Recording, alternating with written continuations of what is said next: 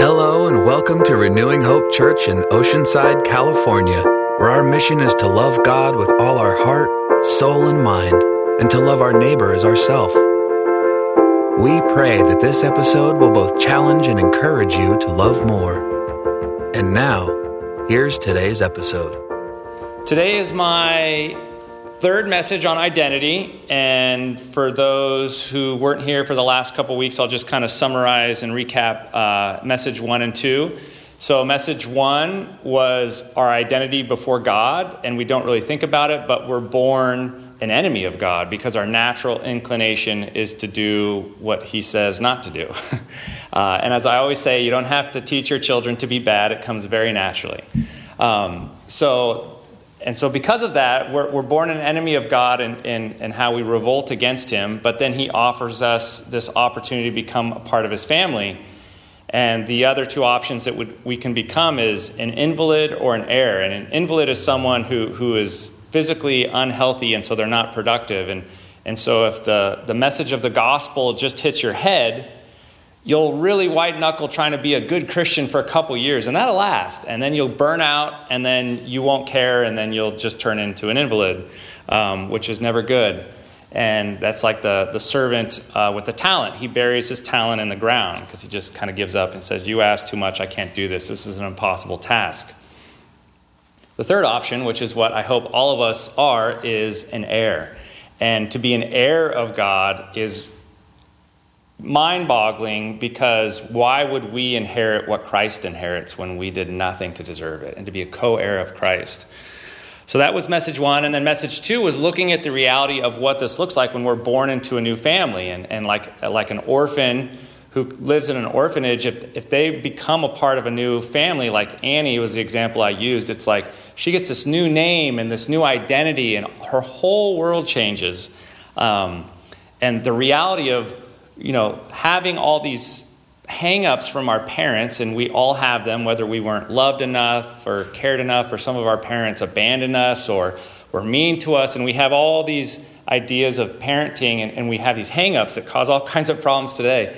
And but as a Christian, who are your parents now? And that's the question, is what's your identity now? Like, what is your value now? Like, what does your father say about you now that you're one of his children? And so the reality of becoming a child of God and a co-heir of Christ, that we inherit his name, that we're baptized into the name of the Father, Son, and Holy Spirit. So then today's message is called Identity Living It Out. And so as we take that truth, okay, we have all this truth of we're part of God's family and we have this new inheritance, but we all have lives to live. And so what's the most practical way that we can all walk that out? So what does it look like, right? What does this truth look like of living this new identity out? So number 1, Jesus is our big brother.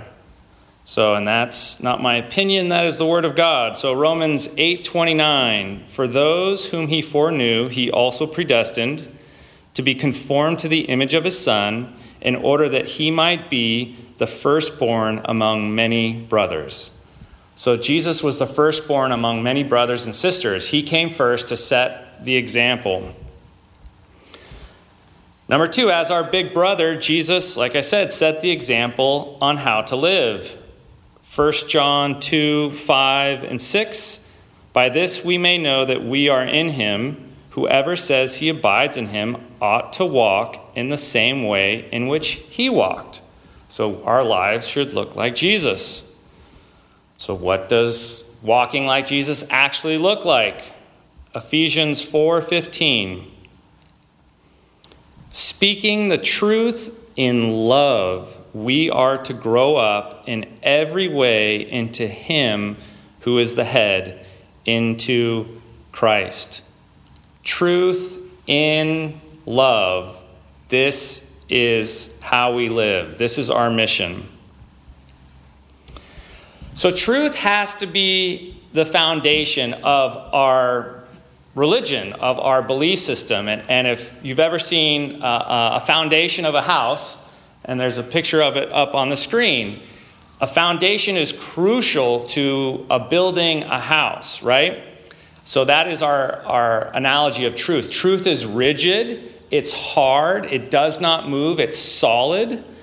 But it is also painful if you fall into it it's like cement. That's what I used to say when I was skateboarding all the time. It's like, man, skateboarding, cement is not giving. It like when you land, it hurts. And surfing is so much better for that because water is much more comforting when you fall.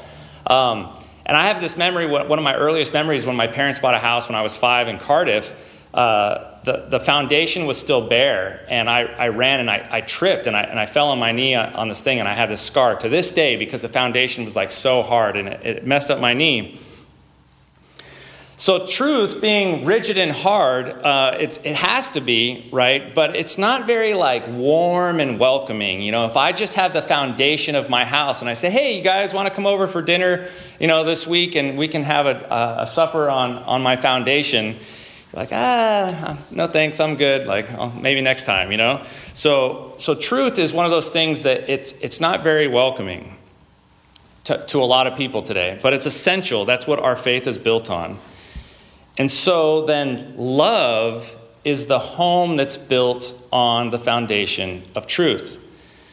Now, this picture of a home is much more welcoming, right? So that is inviting. So love is what is inviting to people. It's what says, hey, come have dinner with me. This is how the message of truth has to be conveyed. It has to come with love, or it's offensive to people. Love is inviting. But if you only have love with no truth, or a house with no foundation, right? So if you're just all about love, like hippies in the 60s, like, the Beatles sang about love all the time, and then they broke up and hated each other. So clearly their love doesn't work, right? So if you only have love and you have no foundation of truth, your house won't last. So Jesus says this in Matthew 7:24. Everyone then who hears these words of mine and does them will be like a wise man who built his house on the rock. And the rain fell, and the floods came, and the winds blew and beat on that house. It's interesting how storms will come. A lot of us are going through storms right now. The storms will come. But it did not fall because it had been founded on the rock. And everyone who hears these words of mine and does not do them will be like a foolish man who built his house on the sand. And the rain fell, and the floods came, and the winds blew and beat against that house, and it fell, and great was the fall of it. So we cannot have one without the other. You cannot have truth without love, and vice versa. In the church, if we only have love, we will conform to the world. And as Brian and Wanda saw in New England this weekend, you're going to see churches with rainbow flags hanging from them and the new social justice thing that's trendy and all these things like to try and make themselves relevant. And so, some churches even have gay ministers today, and which completely goes against biblical teaching. So that's where the church goes if we just have love. But on the other end of that, if we only have truth and no love, then when someone from that community comes into our church, gay or lesbian or transgender or whatever, they won't feel loved, right? So if we're all about the truth and we don't have the love, then they're not going to want to come in here. So remember that you being a Christian, just that in principle, they already have an image of you that you're against them and you hate them. So you cannot give them any evidence to prove that misinformation, because that's a lie. We're not against them. We are on their side. They just have a different view of how things are. What is ironic today in Christian circles is a lot of Christians will see a gay or a transgender person walk down the street and give them a dirty look. And then they'll be super nice and cool to a heterosexual who also is living in sexual sin. Right? And on God's eyes, sin is sin. Just because one's abnormal to us and one is normal to us, sin is sin. We are all sinners in need of a Savior. Sin is a natural result of not having God on the throne of your heart, right? So the first and the second commandments of the 10 Commandments deal with this. It says, no other gods before me, and you can't put an idol there. And I'm convinced that if you have God in proper place of your heart, the sin will naturally just go away over time. It just happens naturally. It is not our job to change people. It is our job to love them. It's God's job to change people. So let Jesus change them and let us love them. John 13:34. A new commandment I give to you, that you love one another just as I have loved you. You also are to love one another. By this, Christians will know? No, by this, all people will know that you are my disciples if you have love for one another. So then the practical question is, what does love look like? Well, 1 Corinthians 13 tells us, love is patient and kind. Love does not envy or boast. It is not arrogant or rude. Social media comments, always put that in before you write anything on anything. Make sure it's not arrogant or rude or could come across that way. It does not insist on its own way. It is not irritable or resentful. It does not rejoice at wrongdoing, but rejoices with the truth. Love bears all things, believes all things, hopes all things, endures all things. Love never ends. Do you know one of the most common ways that Jesus loved people when he came here? I mean, it's so insane that God became a man and walked around us. And me and Jesse were talking about, like, man, that would have been so cool to be there and watch him, like, walk and talk and interact with people. But do you know one of the main things that he did as he walked this earth and how he loved sinners, because we're all sinners? He shared a meal with them in a home. So this next picture is Jesus just having a meal with people. And I remind you that he was sharing a meal with sinners, with prostitutes, with tax collectors, right? So this is how he built a relationship with them. And this is why we have food after church, because when you have a meal together, you get to talk with each other and see how your week's going and talk about life. So one thing I would recommend is if you don't have any non-Christians that you're inviting over for dinner, like, pray about if there's somebody in your life that you want to invite for dinner and share God's love through, food and drink and just to invite into your home, because that's a great way to invite people who with opposing views and just love them and just ask them how they're doing. In 1 Corinthians 5:9, Paul deals with this because he says, don't eat with or associate with, like, sinners. And in 1 Corinthians 5:9, he goes, now I'm not talking about people outside of the church, because then you'd have to leave the world. He goes, I'm talking about people who are in open sin in the church, who are refusing to repent, and then you shouldn't, eat with them. But with people outside of the church who are sinners, we are supposed to commune with them and love them and hang out with them. Jesus did not judge the people that he ate with. He loved them, right? He was there to point them to the truth. Like, he said, I came as a doctor for the sick, I did not come to judge you, but to save you. But Jesus still stood for truth, and at the appropriate times that would obviously come out. Last night something came up with one of my kids where they did something really, really bad. I'm not going to let you know which one, but it was really, really bad. And we had to fix this whole situation, and we were up super late. And so me and Vori were talking with this child, and we're like, I can't believe you did this. Like, this is not how we behave in this family. This is not the things we do in this family. Have you ever seen your parents doing this in this family? Like, this is not how we act. Well, we as Christians are called to love the world because that's what our Father did. For God so loved the world that he gave his only begotten Son. So that is how we act in this family. We love the world. That is how we behave because that's how he behaves. Like, that's how our Heavenly Father is. He loves everyone. Even if when we love people, they hate us and they're mean to us and they say, I want nothing to do with you and your Christian ideals and you guys are closed-minded and rude and all this different stuff, that doesn't stop us from loving them. Luke 6:27, but I say to you who hear, and if you've got ears that work, and I still have one of them that works, so we got to pay attention.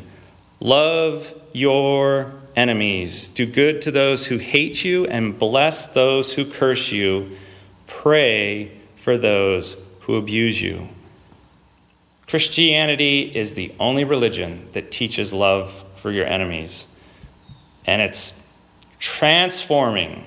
And it's not just for them, it's also for you, because God doesn't want bitterness and resentment to grow in your heart, especially if you've got someone that's attacking you and hurting you, whether that's in family or outside. It's like when you pray for them, that changes your mindset. Like it just radically changes your mindset to pray for them. So bless those who curse you, pray for those who abuse you. The problem with our culture today when it comes to fighting for truth, and there's a lot of truth fighting out there, is truth is subjective, right? So I always say that when I'm discussing God or certain things with family or friends, that the elephant in the room for me is that the world doesn't believe God exists. So they don't believe in the elephant. And so what I've come to this conclusion and how I've told family and friends this is like, well, if God doesn't exist, then I'm morally obligated to think like you. So I validate their morality and their worldview if God doesn't exist. And it's incredible because they say, thank you for validating my belief system if God doesn't exist. But on the flip side, if God does exist, then you've got to validate mine. Because if there's an actual person with actual likes and dislikes, who's God, it's probably extremely important that we all do what he says, considering he keeps us alive as we sleep. Because last time I checked, I have no control over that. I breathe all night, and I have no idea how. So this is what we see in our media today, and as people fight for ideas, is there's a lot of truth, right, to each side as they're fighting for truth. But one thing you'll notice is that people, when they discuss their truth, they're very mean about the other side. And so I think for us, no matter what we intake, whether that's conservative media or the news or different stuff, like, just notice when they talk about the other side that there's a snarkiness and they're an idiot and they don't know, and that just down talks the other side. And that is not how a Christian is, for that is not who Christ is. Christ loves them. He cares about them. That is not our identity. That's not how we act in this family, right? That's not how we act. We love them. I remember this when I was young, about fighting for truth. And I had a period where I for 2 years when I was a teenager, I kind of walked away from the Lord. And then when I came back, I was like, okay, I'm all in. And if I'm all in, I'm going to research everything and read my Bible like crazy and learn about all these religions. And I just became a brainiac in the sense of like, I have to know all that I can about this stuff. And as I talked about one message, with knowledge becomes pride. So when you think you know more than other people, you have this like attitude of like, I know more than you. Like, you're an idiot and I know what's going on. So when it came to all my studies, one of the things that I studied was all the religions. And so when I studied Jehovah's Witnesses and Mormonism, it was this thing where it's like, I know more about the religion than they do. You know, I just had this arrogance about me. And so when those poor people would come to my door and knock on my door trying to spread their truth, I just fought with them. And I was like, no, that's just wrong. And Charles Taze Russell did this. And Joseph Smith did this. And this is that. And all this like arguing had zero effect on them. It did nothing. It accomplished nothing. They would go away and they would, and we'd argue for an hour sometimes. And a couple times they put me as like the mark on the neighborhood house where they wouldn't come by my house anymore because I would just argue with them the whole time. And over the years, I got older and wiser, and God broke my pride and when you break your pride, and you become humble and you realize like, man, I'm no better than them, and they've been deceived by lies. But they think they're doing a good thing, and so now when those guys come by, I say, hey man, how's it going? You want to come inside and take a break, get out of the sun? Like, you want a sparkly water, anything I can get you to eat, sit down, take a little. How's your day going? How's it been out there? Like, what's it been like? Are you from here? Like, if they're Mormons, a lot of times they're missionaries from a different, what's your town like? Get to know them, ask them how it's going, and then usually after we have this rapport, after a while, I'll say, man, I commend them. I say, you guys are trying to do a good thing. You could be partying. You could be down in the gas lamp getting hammered right now, but you're going door to door, awkwardly knocking on people's doors to try and preach your truth. I commend you for that. But here's my issue with it, that all the cults have the same thing, which is the Judeo-Christian religion has been corrupted. God appeared to me, one man, whether that's Joseph Smith, Charles Russell, Muhammad, it's always the same story. And I have the new enlightened way, and now they're preaching their version of the truth, which is a variation of Christianity. So that's why we have to know the truth. We have to have a foundation of why they're wrong theologically, and we know the true path, and you have to know why the Jehovah's Witness Bible doesn't work in Greek and these things. But if you can't convey that in a loving manner and show honest care for that person who's in your living room, they're not going to listen to you. And now I see these guys, after years and years of fighting for truth and having zero effect, I see these guys walk out of my home now, and at least they're pondering it, and it gives them a chance to take this all in. Love is the only way that someone's going to hear the truth.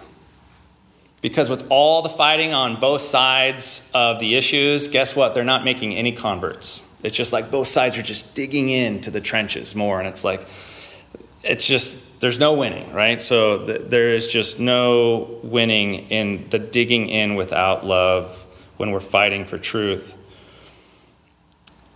Now, a person that you talk to about truth, they might get angry and they might get mean, right? And they might not like what you're saying. And you got to remember that they're deceived, and behind that angry look and frustrated person, even if they're raising their voice, is a soul and a person that Jesus loves and died for.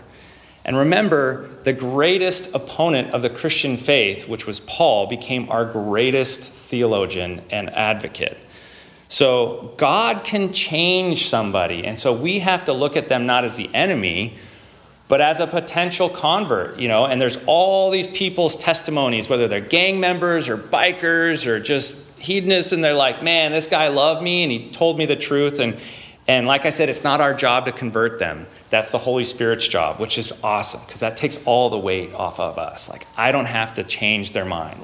But if I pray for them, that's how you can change things, because it's not you who changes their mind, it's the Holy Spirit over time, by his drawing them to Christ. To give you guys a simple example of how love can change things, in a second I'll have Brandon play a video. And what I want you to notice, and it's just a viral video, it's not Christian or anything, but what I want you to know about this video is this guy was just playing a prank. So it's a barber who was just playing a prank on his clients. And during the haircut, he would just give him a kiss on the forehead. And it's so interesting to see the reaction of all these men. And guys, we all get a haircut. We rarely say much. We just sit there with a stern look on our face. And we're men, and we don't open up, and we don't talk about stuff. But I just want you to notice the power of just human touch and kindness and love, and how it just breaks down the wall. So Brandon, if you can play that video.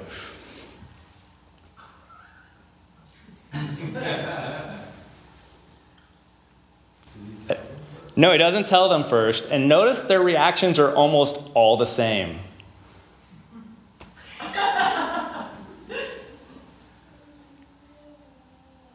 It's so interesting how just a little effect. This is why COVID was so hard, because you couldn't give people hugs. And just the ability to give someone a hug and tell them that you love them, it just has such an impact. With that video in mind, I want to read to you 2 Corinthians 13:11.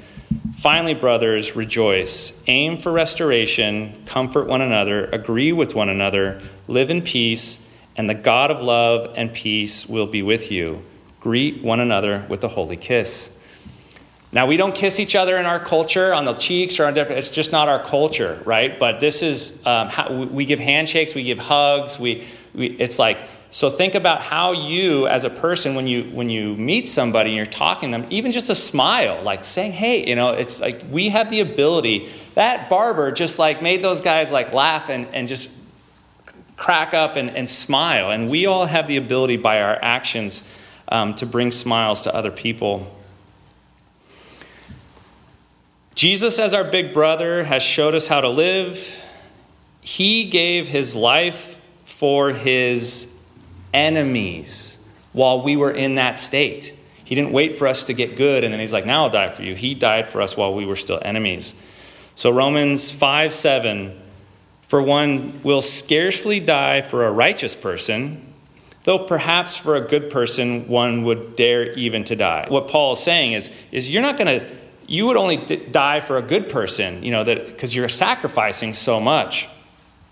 Verse 8, but God shows his love for us in that while we were still sinners, Christ died for us. So this is our new identity. So this is what walking this out, this truth and love. Like if we love people the way that Christ loved them, we will love them even if they're mean or they're all this different stuff. We'll just pray for them and we'll want what's best for them no matter what the circumstances are right now. Ephesians 4:15, I'm going to read it again. Speaking the truth in love, we are to grow up in every way into him who is the head, into Christ. Truth in love, this is how we live out our identity. And that's why the picture I chose for this message, which shows, a little kid walking, is probably his dad, but, it could be a big brother, right? So they're dressed the same, they're walking, it's like this whole thing. We look to Jesus, like, how did you treat people? How did you interact with different people and show compassion? And so that's why you got to read your Bible. You could just read the Gospels, honestly. If you just read the Gospels and nothing else, you'd be set because you have the cream of the crop. You have God becoming a man and showing us by example how to live. Let's pray. Heavenly Father, we are so honored to be your children, that we were your enemies, and because of the cross and your sacrifice for us while we were enemies, your love drove us to your family. So, Father, I pray for everyone in this church that your love through us would draw others to your family. We would not abandon truth, but we would not abandon love for the sake of truth. That truth in love is how we should approach every situation. Give us grace, give us peace, give us kindness, give us a soft-spoken tongue that changes so much, God. Let us have hope for this world. Let us not give up on this world. Let us come to your feet and pray for revival, God, because you want the best for this world and for everyone. So, God, thank you for this time and bless the rest of this evening. In Jesus' name.